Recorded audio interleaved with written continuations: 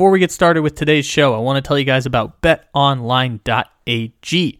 The All-Star has passed. It is officially basketball season, and we are headed to the home stretch of both the college and pro hoops regular seasons. BetOnline is the number one place to stop for all the odds, totals, and player performance props. Head to the website or use your mobile device to sign up and get a 50% welcome bonus when you use the promo code BLEAV. BLEAV. BetOnline, where the game starts.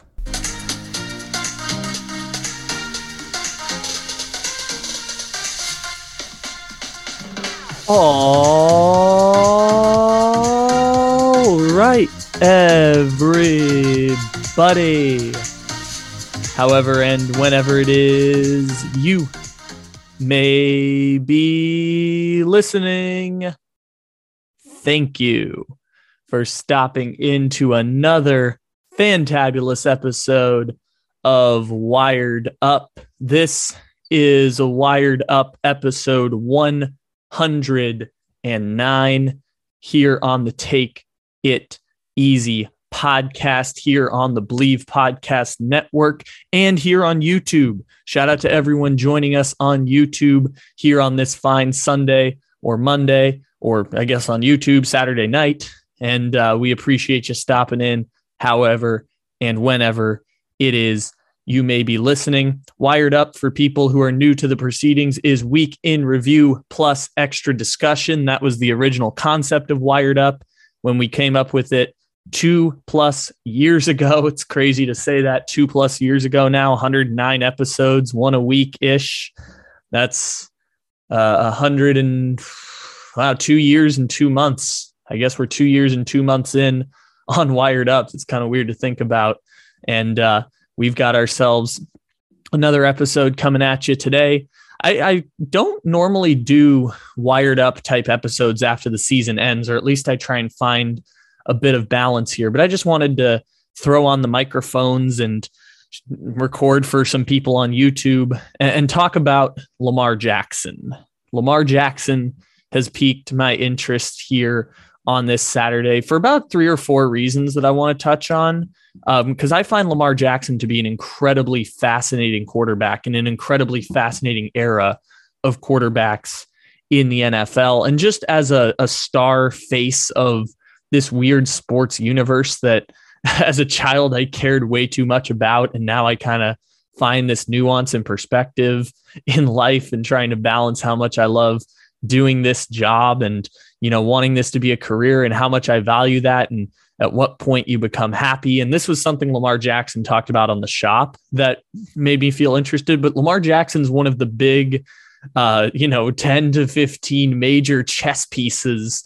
And really, if you want to take it further, one of the 5 biggest chess pieces that we find in the NFL, which is, of course, king sport in this billion-dollar economy that we all care about a little bit too much. But Lamar Jackson went on The Shop with LeBron James, which I do this every now and then where someone goes on this show and I find it incredibly fascinating and I want to talk about it. Like Patrick Mahomes did it 2 years ago. Tom Brady did it after the Super Bowl. They did an episode with Jason Sudeikis and Naomi Osaka that I found super fascinating. Like this show, it's interesting how they put this together because it is athletes talking in a semi-candid way. Like it's not super in-depth and revealing. It's just athletes doing podcasts. And in this case, like super famous athletes doing podcasts. They just broadcast it as a television show. But the thing that I find really fascinating about this idea of, putting famous people in a room together and having them talk is that sometimes it's the only ways we get access to players in any kind of way. Like one of the things I crapped about the Manning cast for was that when the Manning cast would interview Russell Wilson, they wouldn't ask any real revealing questions about Russell Wilson. And this show didn't really do revealing questions about Lamar Jackson per se, but at the very least, putting Black athletes in a room with other Black and Latino athletes, musicians. In the case of J Balvin was there. The lady who stars in Abbott Elementary, I forgot her name, but she was really great on this episode. And you've Maverick Carter, LeBron James, Paul Rivera, all them who do the show. The thing that I find fascinating is you get LeBron James and Lamar Jackson at least being slightly more candid, the way that podcasts are when it's just a conversation between friends and not an interview, or at least conversation between people who are acquaintances, which is why I like that podcast format where there's not really like an interviewee type. It's just kind of talking, not scripted. That's my favorite, is just talking with your friends and then putting it out as content, or for myself, talking to the little voice inside my head. But what brings it to Lamar Jackson, there's about 4 things I find fascinating about Lamar Jackson that I want to touch on here. And the first thing I wanted to touch on was something he talked about with perspective in life, where they were asking Lamar Jackson about whether or not winning a championship defines his career as success or failure.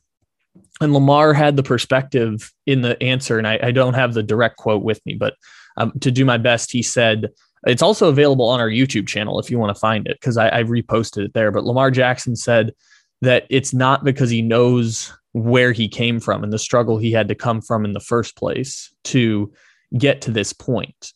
And the perspective on that is important, because whenever life feels like it's a bit overwhelming, one of the things that's important is to have a grander perspective. It's not necessarily going to change the circumstances that you're in. If it's, wavering faith in your life, or if you're going through a failure, or, some sort of massive change in your life, or whatever it may be, like, perspective is one of the easy ways to get through difficult times.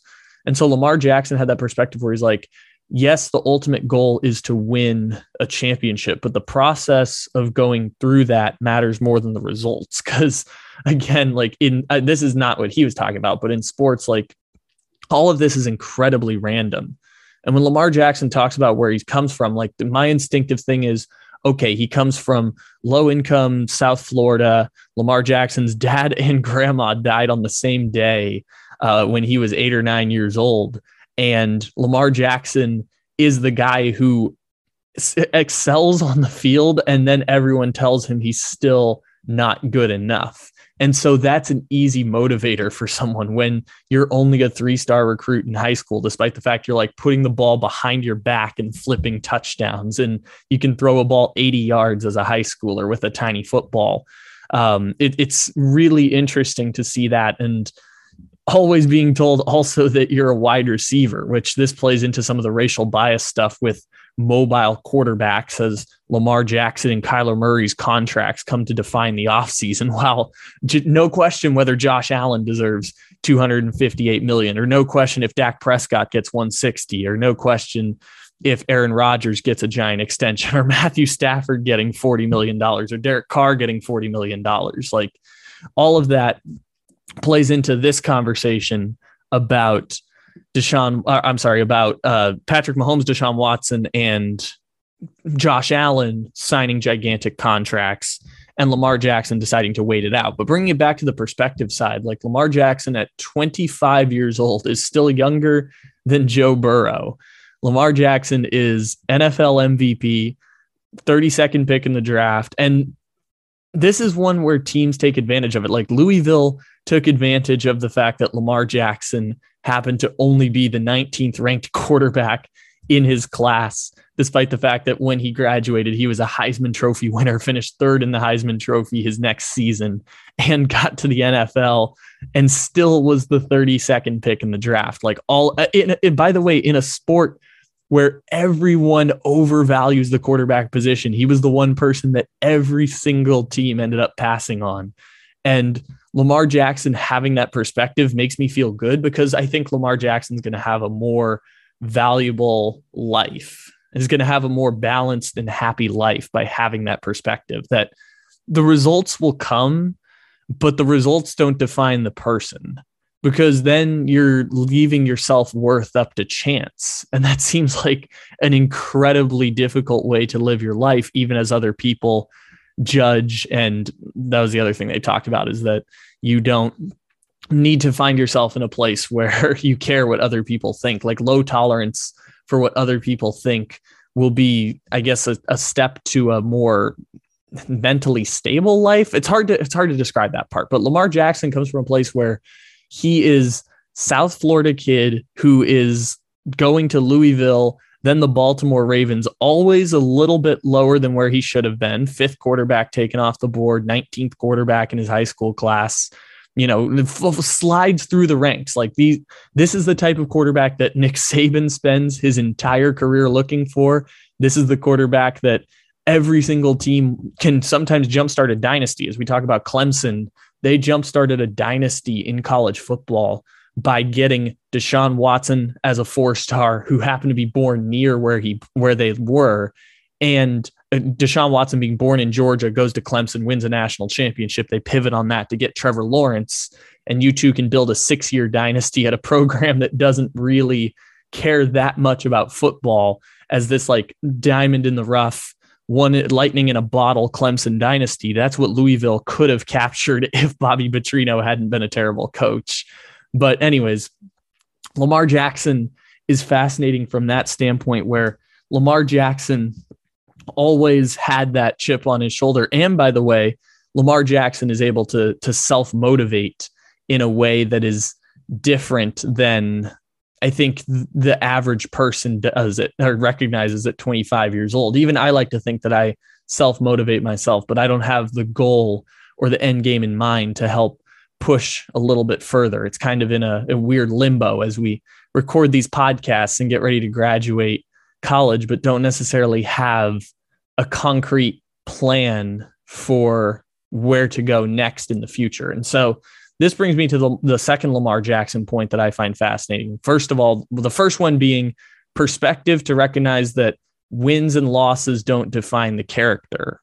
The second part that I find fascinating is Lamar Jackson not signing his contract extension with the Baltimore Ravens, because Lamar Jackson came from a place in 2019 where he wins MVP of the league.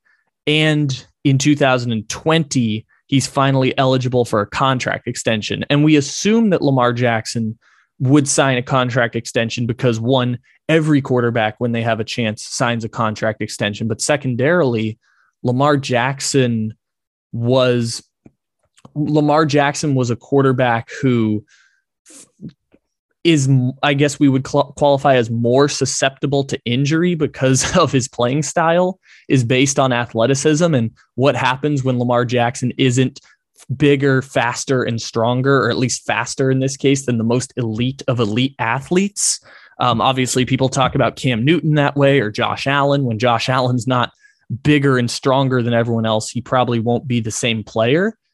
But at the same time, Lamar Jackson doesn't actually take as many hits as people would like to think. And the Ravens have a shit offensive line also. Like, the fact that the Ravens have had an apocalyptic hellscape of injuries the last 2 seasons is part of why I think that Lamar Jackson has been the most overly scrutinized quarterback in the NFL over the past 2 seasons. But we'll get to that as part 3. What's sticking on part 2 is that Lamar Jackson didn't sign his contract extension after his 3rd season and isn't necessarily planning to sign his contract extension after year 4. Like, Lamar Jackson is willing to take on risk in order to get a larger contract extension, because this is the one weird case that I feel like we're not talking about enough, where Lamar Jackson is not signing his extension because he wants to maximize his contract when his deal comes up. He's assuming that even if he gets injured, the Ravens are still going to pay him the maximum contract, the same way the Cowboys paid Dak Prescott $40 million, even though Lamar Jackson right now could be worth $100 million per season on the open market. And Lamar Jackson, again, with no salary cap, he could make $100 million a year.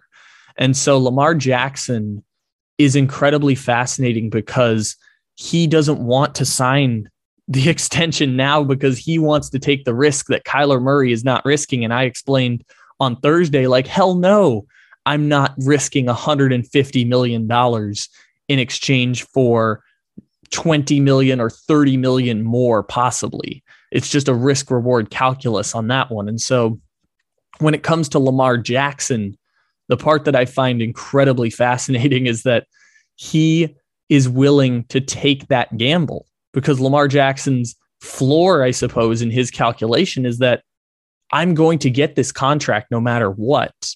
I can only gain money from here because even if I get hurt, I'm still guaranteed $40 to $45 million per season.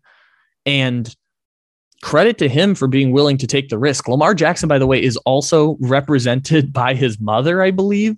So Lamar Jackson doesn't have an agent.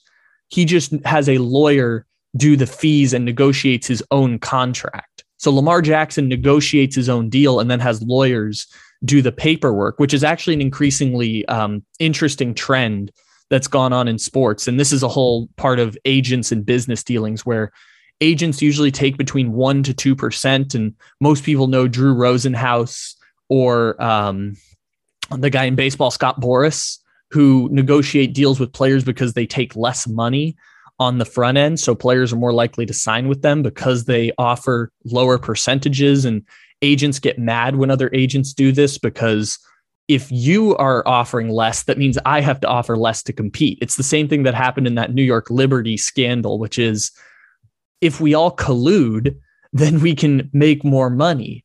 But if one person is willing to offer less money to sign you as an agent, like you only have to give them 0.6% of your contract instead of 1%. Or in the case of the Liberty, if you're buying a private plane or a chartered flight, then everyone has to buy a chartered flight. But we don't want to pay chartered flights because that's expensive. We want to minimize costs. By colluding, you see how people end up, when you businesses collude, then they can increase their own profits. It benefits everyone to collude together to then exploit the labor. And so Lamar Jackson is doing this trend where lawyer fees are significantly less when they're gigantic contracts than they are for agents representing you. Because if Lamar Jackson's signing for $256 million, that's $2.56 million going to the agent, when lawyer fees cost about maybe $100,000 or $200,000 to be able to process all of that information. And so Lamar Jackson is doing that trend also, where he represents himself in contract extension talks, but he's also pretty secure in how much he's going to make, because it's easy to tell what the market for a star quarterback is. We all know, like, taking all the details out, we all know how much Lamar Jackson is worth. Lamar Jackson is worth about as much as Patrick Mahomes, or Lamar Jackson is worth about as much as Josh Allen. And so over 6 years or 7 years, Lamar Jackson's going to make, 280, 290, $300 million. We all know that that's the market for Lamar Jackson. So it's easy enough for Lamar Jackson, who has an invested stake in this, to look at his contract talks and say, well, this is what I'm worth. I can negotiate this myself and just have a lawyer process the contract or read through the contract. It's a beneficial agreement on both sides, in the same way that I talked about Kyler Murray risking potentially $100 million from injury. I'm sure Kyler Murray and Lamar Jackson also have injury insurance at some point. Like, they're taking out $100,000 or $200,000 insurance on, if they get injured, then they'll get paid a bunch of money anyways. Like, they're hedging their bets. But either way, Lamar Jackson is saying, I'm going to wait this out and maximize my value down the road, because worst case scenario, I'm already guaranteed what I would have signed for last year. And that's just because the values of these contracts go up. So I find it incredibly fascinating that Lamar's doing the calculation of, I don't want to sign that contract now because I'm willing to take on risk. And by the way, Lamar Jackson got hurt last year and still would make $45 million a year.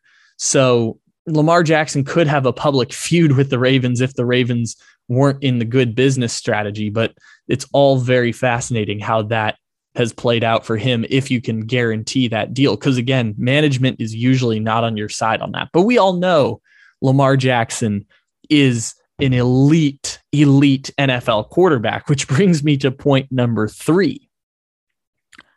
Do we all know Lamar Jackson is an elite NFL quarterback? Because like I said earlier, as a precursor to this, nobody has been more scrutinized over the past 2 seasons than Lamar Jackson.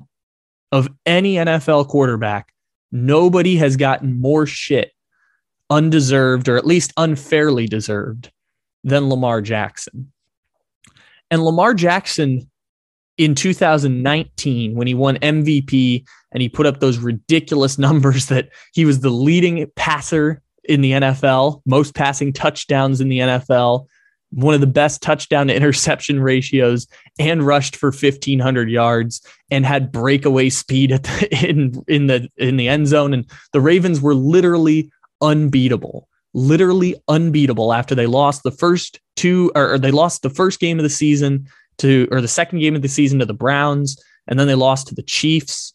They went 12-0 once they finally got everything together. 12-0 the rest of the season, literally they were unbeatable with Lamar Jackson leading the league in passing touchdowns and being the greatest dual threat rushing season in the history of the NFL. It was the first unanimous MVP in the history of the NFL, and he did it at 23 years old. And even I said at that point, Lamar Jackson is amazing, and I'm going to put him in tier 2 quarterbacks because I just need a larger sample size. Lamar Jackson at that point had played 25 NFL games, which is enough to figure out who a quarterback is. And Lamar Jackson was, the best quarterback in the NFL at 23 years old. In his age 24 season, Lamar Jackson 2020 went through an apocalyptic hellscape of injuries to the Baltimore Ravens. The Ravens were decimated by injuries during the COVID 2020 season. We don't talk about it a lot in that way, but they got decimated by injuries. And Lamar Jackson still almost single-handedly carried them with no receivers, like we complained all year, no wide receiver help for the Baltimore Ravens. The Ravens have Hollywood Brown, who keeps dropping passes, and Boykin and Mark Andrews is essentially their number one. They just need wide receivers desperately. With all of that going wrong in 2020, the Baltimore Ravens were still a top 5 team in the NFL. Made it to the divisional round of the playoffs, beat the Titans in the first round of the playoffs, by the way. So single-handedly get to the second round of the playoffs, and Lamar Jackson throws a pick 6 in the end zone of a game where he was forced to run the ball on every single play. In the first half, all but 1 plays were a run play for the Baltimore Ravens. The Baltimore Ravens just ran the ball over and over and over because they could not throw. And Lamar Jackson is their number 1 running back. Lamar Jackson is their number 1 quarterback and their number 1 running back. He's a top 2 quarterback in the NFL, and he's a top 10 running back in the NFL. And by the way, the hack to the system is that he's only making $1.6 million a year, which is why the Baltimore Ravens coulda, shoulda, woulda won a championship in 2019, if not for an incredibly unlucky game against the Tennessee Titans. Just impeccably unlucky. And so Lamar Jackson gets the crap for not winning a playoff game when he's only been in the league for 3 years, but he beats the Titans with one of the best plays I've ever seen, where Lamar Jackson is being blitzed and he slips through a 6-inch hole in the Titans off a defensive line and goes for a 55-yard touchdown that would ultimately be the difference in the game. They were down in the first half. The Titans couldn't score a lot on offense, but they were denying the Ravens because the Ravens couldn't throw the ball for shit. Lamar Jackson, 50-yard touchdown run. The Baltimore Ravens lose to the Bills. And if people want to say Josh Allen is better than Lamar Jackson because of 1 pick 6 Lamar Jackson threw against Josh Allen, because they have incredibly similar resumes. Like Josh Allen and Lamar Jackson have impeccably similar resumes. They are quarterbacks 2 and 3 behind Patrick Mahomes. Sorry, Aaron Rodgers, also very good. Josh Allen, Lamar Jackson, quarterbacks 2 and 3 behind Patrick Mahomes. And if you want to say that Josh Allen's better than Lamar Jackson because Lamar Jackson threw a pick 6 in a head-to-head playoff game in 2020, so be it. But I look at that as say Lamar Jackson is the second best quarterback in the NFL. That's what I walked away from that saying. And the next 10 years, we're going to be Mahomes versus Lamar. And now we call it Mahomes versus Josh Allen. But I look at the modern NFL and say there are just so many great quarterbacks that you're going to have not just a singular rivalry that defines the sport like Manning and Brady, because Manning and Brady was created as a narrative out of necessity. There just weren't enough great quarterbacks in the NFL at that time. Between 2001 and 2004, it was just Brady and Manning, and then the black guy, Michael Vick, who the NFL didn't market correctly, because you can market Tom Brady versus Peyton Manning as your sport instead of Mike Vick versus Donovan McNabb, and you're going to appeal more to middle America. That was built out of necessity. Now in 2020, there are so many good quarterbacks, but for some reason that gives us an excuse to not look at Lamar Jackson and say that man is the best of the best in the sport. Lamar Jackson single-handedly, by being Lamar Jackson in 2020, made the Baltimore Ravens, who went through a hellscape of injuries and had no wide receivers, a top 5 team. And so we get to 2021. Lamar Jackson didn't sign the contract extension. Baltimore Ravens start the season 8-3, 8-5. But if the Baltimore Ravens convert those two-point conversions at the end of the game that everyone crapped on John Harbaugh for, they would have been 10-3. Lamar Jackson could have gotten hurt. They would have won the AFC North. The Cincinnati Bengals never get to be the 4 seed going into the playoffs. The Bengals only existed this year and got in a position to succeed because Lamar Jackson got hurt. It's not a way to like crap on the Bengals. It's pointing out that, hey, the Baltimore Ravens had that division locked up. If Lamar Jackson doesn't get hurt in December because the Baltimore Ravens had a shit offensive line, their offensive line was shit in 2020, then they traded Orlando Brown and tried to replace him with Alejandro Villanueva.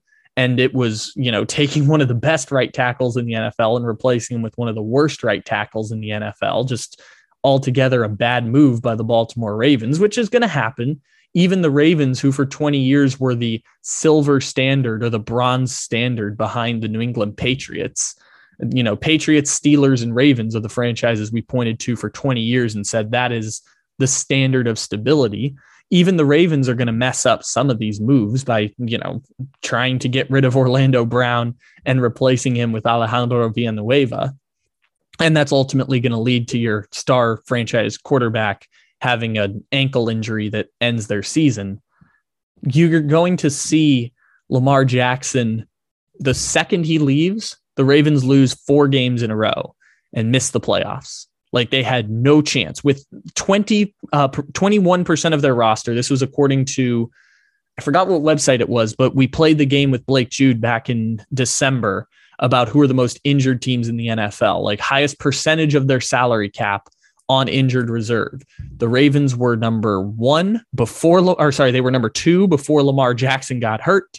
And only the Detroit Lions were higher than the Baltimore Ravens in terms of percentage of their salary cap that went on IR. They lost I'm trying to remember exactly what it was. I believe it was their top 3 running backs, their top tight end, their top 2 wide receivers, their starting left tackle, Ronnie Stanley, went out for season, who might be a Hall of Fame talent, Ronnie Stanley. Lost their left guard, lost all of their starting corners. It was Marlon Humphrey got hurt. Marcus Peters tore his Achilles at the start of the year. They lost their starting safety. They lost Calais Campbell in the middle of the season. They lost Derek Wolfe in the middle of the season. I believe it was 16 of the 21 originally scheduled starters ended up getting hurt at some point in the season for the Baltimore Ravens and missed more than 1 game. And so Baltimore just had their entire team wrecked by injuries. And they still would have won the AFC North just by having Lamar Jackson. And if they convert those 2 coin toss 2-point conversions, they do win the AFC North. It was an incredible run of bad luck for the Baltimore Ravens. But here's the thing. Every single quarterback and every single team in the NFL experiences bad luck. The thing that we give Tom Brady everlasting credit for, when I say that we don't appreciate greatness except when it's Tom Brady, and then we overappreciate Tom Brady's greatness. The thing that's interesting about greatness in the NFL is that Tom Brady is universally regarded as greatest champion ever because Tom Brady simply had less gaffe moments than anyone else in the history of the sport. Anyone else. But Tom Brady blew a 16-point lead in 2006, got destroyed this year by the Rams, and then almost had a ridiculous comeback. The year that they played the Titans in the playoffs, they got destroyed there. The Eagles won. He fumbles the football at the end of the game and they lose to Nick Foles and the greatest offensive line ever in a weird shootout. Like, Belichick benched Malcolm Butler in that Super Bowl and then proceeded to give up 42 points. Like, sometimes you make gaffes. Nobody's going to be perfect. And in this sport, you get to be wrong more than you get to be right. And so the Baltimore Ravens had so many unlucky moments that it feels like people hold unfairly against them. The Baltimore Ravens lose to the Bills in 2020. Okay, that was a coin toss game. One interception by Taron Johnson and poor tackling by the Ravens changes the entire game. The Ravens ran the ball all but one time in 2020 in the playoff game against the Bills. The Bills threw the ball all but one time in the first three quarters against the Ravens. Both teams just did what they did best when they got to the playoffs. And so the Ravens lose that game. The 2019 game, they had a 28-point swing because Mark Andrews had a pass go through his hands that got intercepted by Kevin Byard. If he catches that, the Ravens would have gone up 7-0. The next drive, they go for it on 4th and 1, which they had a 95% conversion rate on during the entire season. Don't get it. Titans take over, already up 7-0. Next drive, 4th and 1, go for it. Don't convert. Titans get the ball, go down and score. Now they're down 14-0 against Derrick Henry, who can just run the ball the entire time. If the Ravens have all of those things go their way, these coin toss moments, they're up 14-0 against the Titans. And the Titans don't get to use Derrick Henry because Ryan Tannehill has to throw the ball all over the place. Ravens win. They get to host the AFC Championship against the Kansas City Chiefs. And the Baltimore Ravens this year missed the playoffs, not just because Lamar Jackson missed the last 5 games of the season and 22% of their entire roster was on injured reserve, but because you do 2 coin flip 2-point conversions against the Steelers and against, was it the Rams? I can't remember if it was the Rams or the Steelers games, but you do 2 coin toss games that you lose that let the Steelers be a meaningless 7 seed and the Bengals get to win the division because your defense was terrible and your quarterback got hurt. All those things had to go wrong, and you lose a couple coin tosses or don't convert 2 yards and you miss the playoffs. And it seems incredibly unfair that we punish the Ravens and punish Lamar Jackson for that when everyone has those moments. The Bengals had that gaffe when Zach Taylor literally tried to call timeout on the interception that ended up sending them to the AFC Championship game. The Kansas City Chiefs blew it up, and we haven't done to Patrick Mahomes or start to question Patrick Mahomes the way we question Lamar Jackson that way. Lamar Jackson is one of the 2 or 3 best quarterbacks in the NFL. If you want to nitpick him and Lamar and Josh Allen, so be it. But this is something that was brought up in the interview, which was the racial bias of black quarterbacks in the NFL, especially with Lamar Jackson, because Lamar Jackson plays a more stereotypical black quarterback position. And this is what I mean by that. The shop explains it a little bit too. In the 70s and 80s and 90s, black quarterbacks were essentially not allowed to play in the NFL. It was only Randall Cunningham and Warren Moon that ended up breaking down the barriers. And by the way, Warren Moon in the 1980s, Hall of Fame quarterback, had to go play in Canada for 5 seasons before they would let him play in the NFL.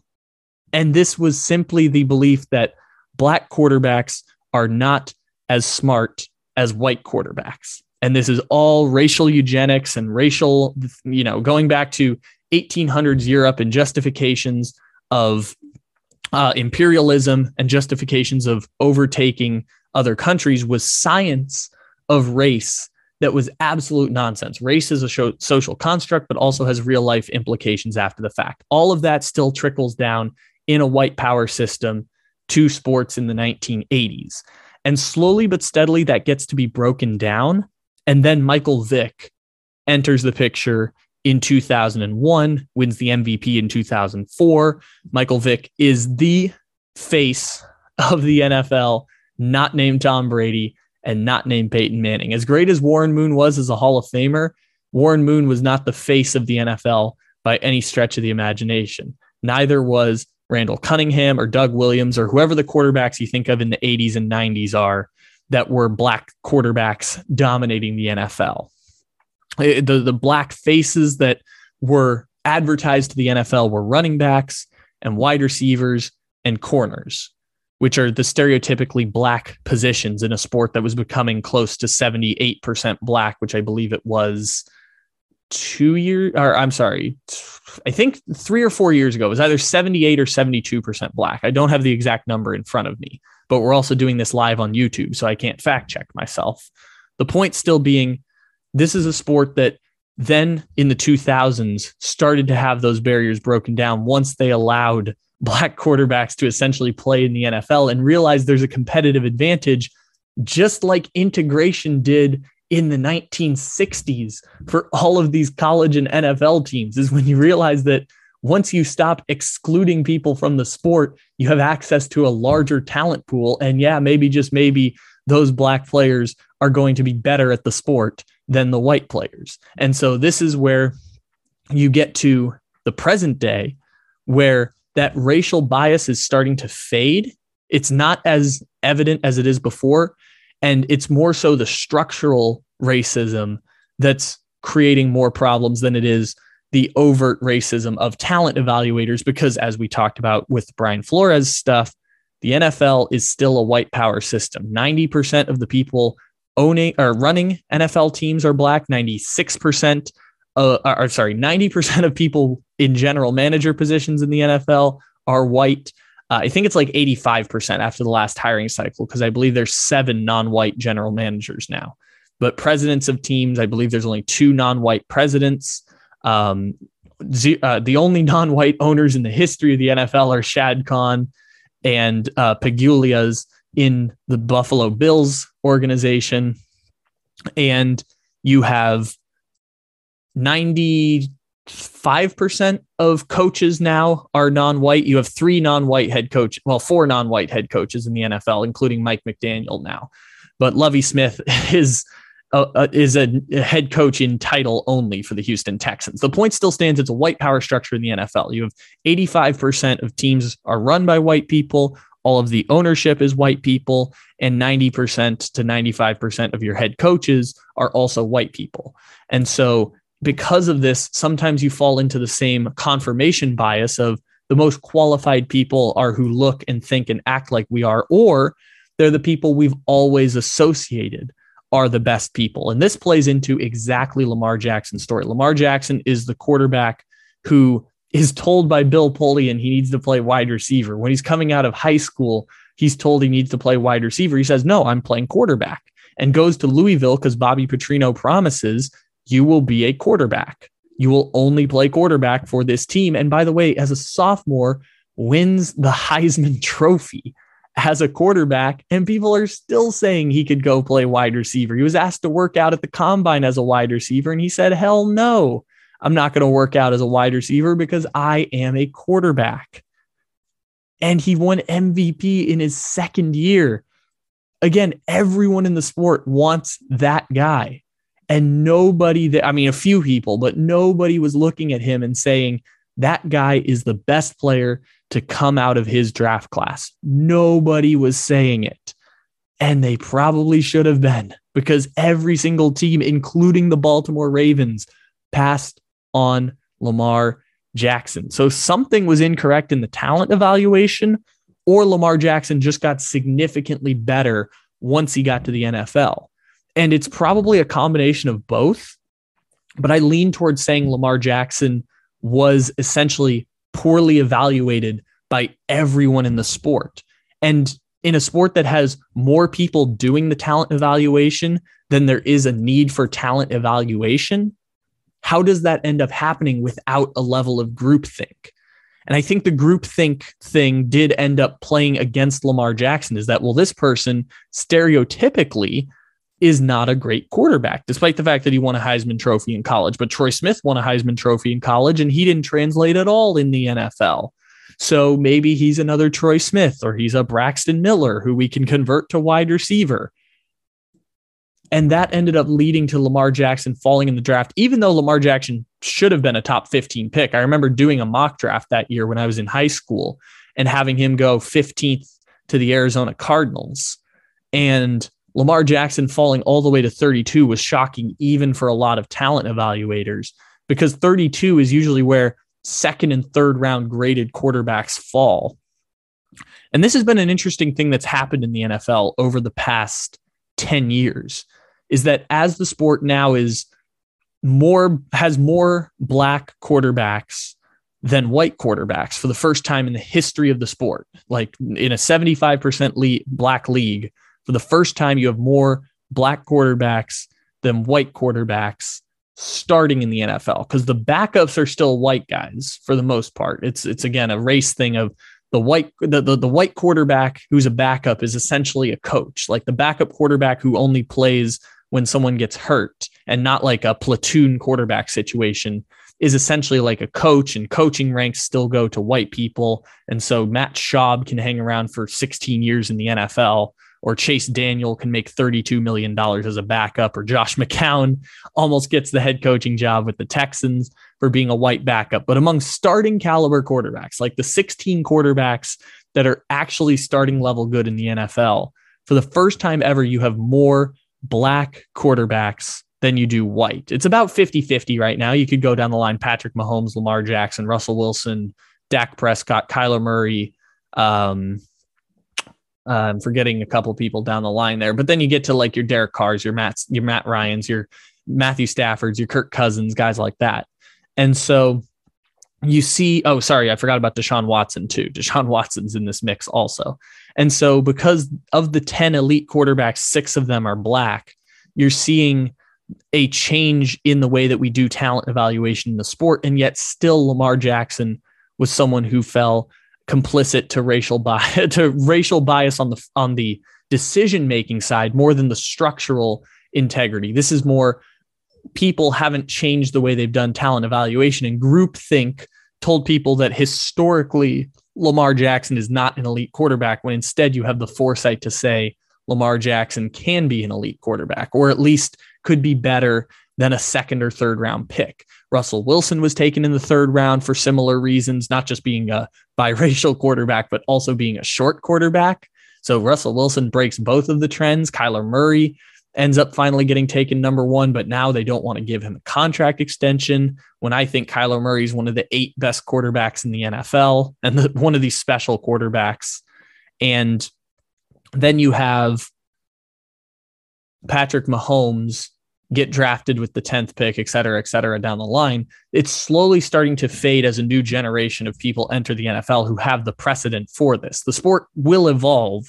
Sometimes change just takes longer than we think to. And this was something that they talked about in the interview, which, by the way, Lamar Jackson calling out Adam Schefter after the fact was very good on this. And you're starting to see some of the same structural racism in media as they talk about this Lamar Jackson quote, where they're explaining how in the NFL, the essentially stripping it bare is that for 50, 60 years, the NFL viewed black quarterbacks' brains as not as smart as white brains because of essentially racial science that was bogus back in the 1800s, that was pervasive in white propaganda and creating a racial hierarchy and a racial caste system in America. So for 50, 60 years, that was essentially the way this went. As the NFL, by the way, more proof of this fact, last week, the NFL finally agreed to adjust their concussion lawsuit because they viewed black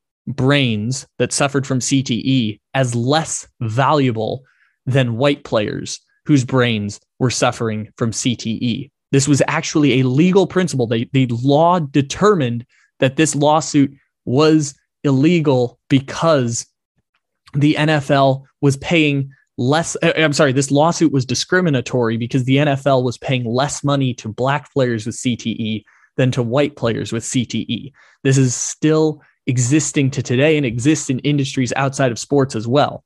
But specifically when it comes to the quarterback position, and the quarterback being a thinking man's position, and why we were screaming that Mac Jones is just not as good as the quarterbacks at the top of his draft class. I know Mac Jones played well this year, but Mac Jones is also a ridiculously low ceiling game managing quarterback. That was more an indictment of the other quarterbacks in the class than it was to Mac Jones actually being good. And so you see that with Lamar Jackson. Lamar Jackson was told to be a wide receiver. Lamar Jackson was told in high school to be a wide receiver. Lamar Jackson gets to the NFL and people are calling him a running back. And Lamar Jackson's pointing to it like, yeah, there's racial bias in the NFL. Of course, there's still racial bias in the NFL. And he said in his quote, which was just a throwaway line after the fact, is like, yeah, there's still racial bias. And that's why I need to win a chip.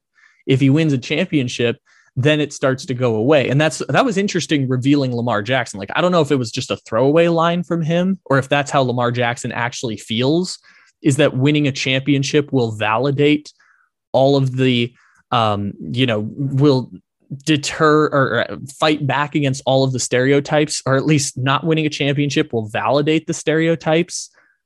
But Lamar Jackson might not win a championship. And that doesn't mean Lamar Jackson is not a Hall of Fame quarterback. If Lamar Jackson just plays above average football for the next 10 years, he's going to make the Hall of Fame. And Lamar Jackson winning a championship or not winning a championship has nothing to do with the Lamar Jackson breaking down racial bias, because if you win a championship, white people probably still won't accept you. If they weren't going to accept you before, winning a championship, as much as it changes the narrative for some sports fans, they probably weren't going to accept you over Patrick Mahomes, who's already won a championship, but plays less of a stereotypically black game, as we talk about Michael Vick and all of that stuff. It's really interesting to think about that and the mindset of Lamar Jackson. But of course, if anyone is going to believe this, Lamar Jackson should, because he is the most scrutinized athlete, only behind Cam Newton, who, by the way, Cam Newton got crapped on all the time for being flamboyant, arrogant, all of the things that are stereotypes of black people being expressive that makes white people uncomfortable, and they don't want you to do that. The same things happen to Cam Newton, that happened to Odell Beckham, and they're happening to Lamar Jackson, where people are incredibly overly critical of them because they are too stereotypically black. And it's absolutely fucked up. And people still don't view Lamar Jackson as one of the 2 or 3 best quarterbacks in the NFL. They're willing to put Joe Burrow and Tom Brady over him when, yes, their teams win, but if not for Lamar Jackson getting hurt, Joe Burrow wouldn't have made the playoffs this year. And you still probably wouldn't have accepted Lamar Jackson unless Lamar Jackson makes a championship, but wins are not a quarterback stat.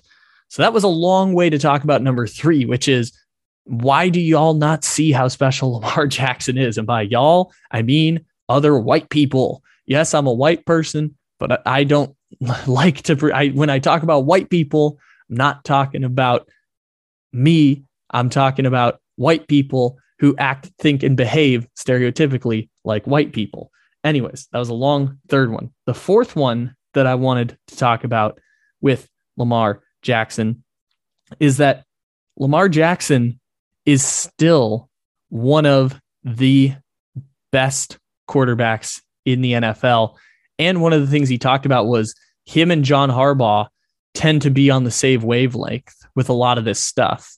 And that's part of what helps make Lamar Jackson stable in the NFL, is that he was put in a great situation to succeed. All of the gifts were there for Lamar Jackson.